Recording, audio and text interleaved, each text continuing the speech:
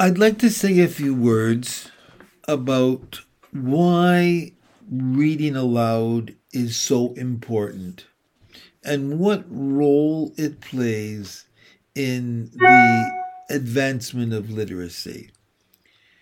In order to do that, I want to start with a time now almost 100 years ago.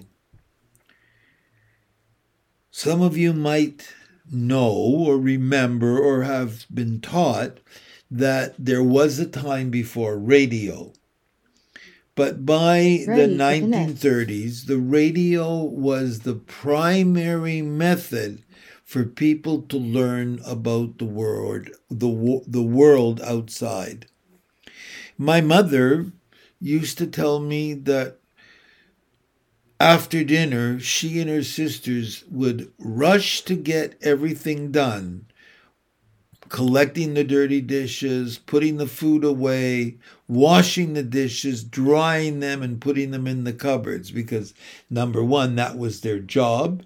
But number two, they rushed because my mother couldn't wait to sit down and listen to The Shadow on the radio. The Shadow was a very popular radio serial that told a continuing story, and everybody would listen from one day to the next because the radio could take them away from where they were, stuck in the middle of the Depression, to a fantasy. I remember driving home from Toronto in the car with my mother and father and my brothers after spending the day visiting with my grandparents and listening to the Amos and Andy show. I am old enough that I remember what it was like to not really have access to a TV yet, but to hear stories and sounds on the radio. So I guess I grew up understanding that hearing was one way in which we could learn about the world. You might have heard about how realistic radio was because of the broadcast. Ready to connect. Excuse me. Because of the broadcast of Orson Welles' The War of the Worlds. It was on radio, and they were reading about The War of the Worlds, the book written by H.G. Wells. And it was so realistic that people actually, not knowing that it was a radio show and made up, thought it was a very real event taking place then. And there were traffic jams and people panicking because they thought the planet was being invaded by Martians from outer space. I hope that gives you an understanding, a little bit, of how important listening and imagining is to all of us. Those of you that are listening, most of you are going to be young enough that you're a generation that was motivated by sight rather than sound. You grew up with television, and so you grew up with pictures, and the television pictures changed frequently so that you wouldn't lose interest. You didn't have to sit and listen long enough so your interest would be maintained. Your interest kept up because of the pictures. But now we have both television and we have radio and we have the World Wide Web and we have wireless.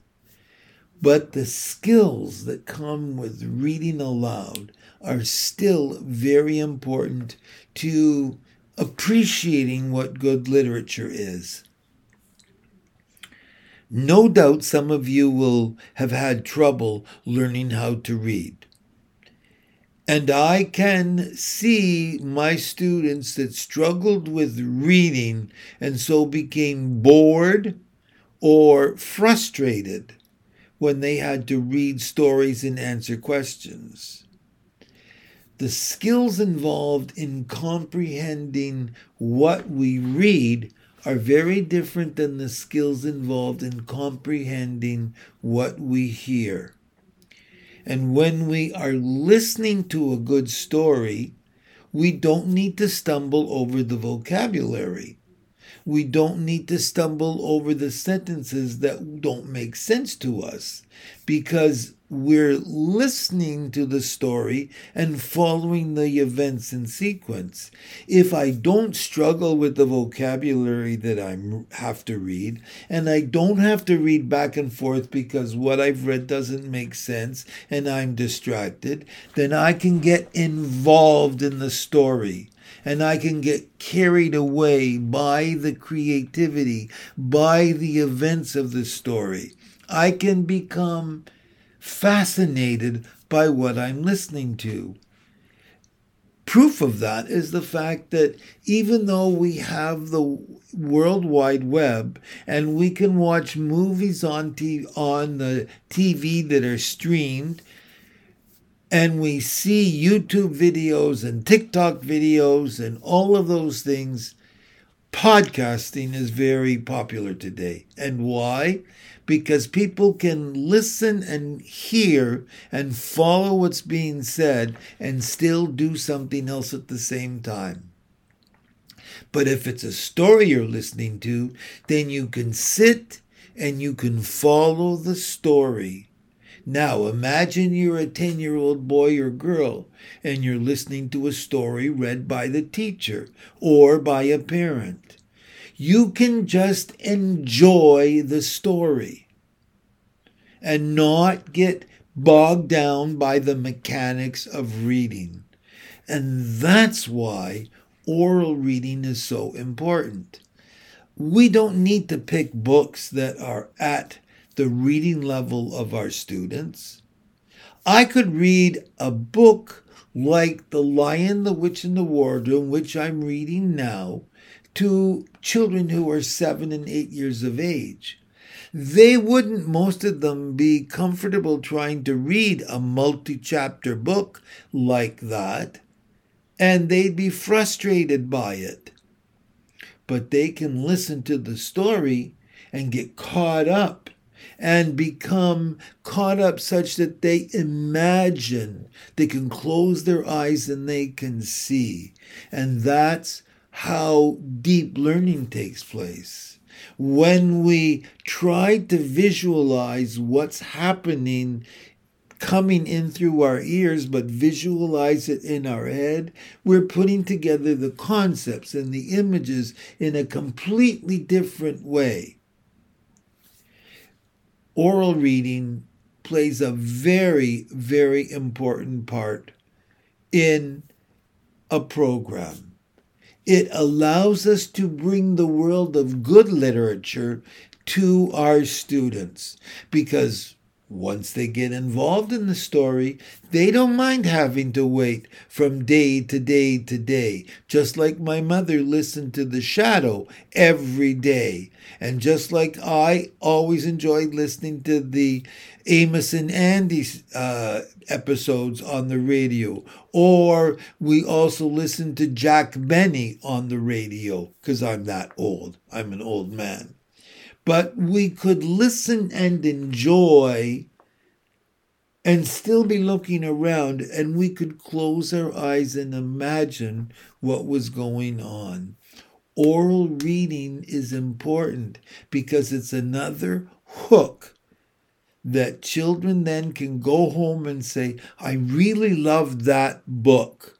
I wonder if I can find another one like it that I can read on my own. Or, I know what that word means. I heard it in the story we listened to today. And then our vocabulary expands, our imagination expands, and our love of reading expands as well. Oral reading is a very important element in any grade. And that's the final point I'm going to end with. It's not just meant for young kids. You don't have to stop reading to your children because they're in grade 4 or grade 5. You can continue to reading to children way up until they're even adults. When I taught my teachers in training about oral reading and how to cultivate listening skills, I used to choose Ferdinand the Bull, which was not short, but just long enough that the students could get involved in the story. And every single year that I used that book, every single semester, my students loved listening to the story. And they were adults. So whether they're 5 years of age or 25 years of age, they can still enjoy listening to a good story. And that's why you need to read aloud.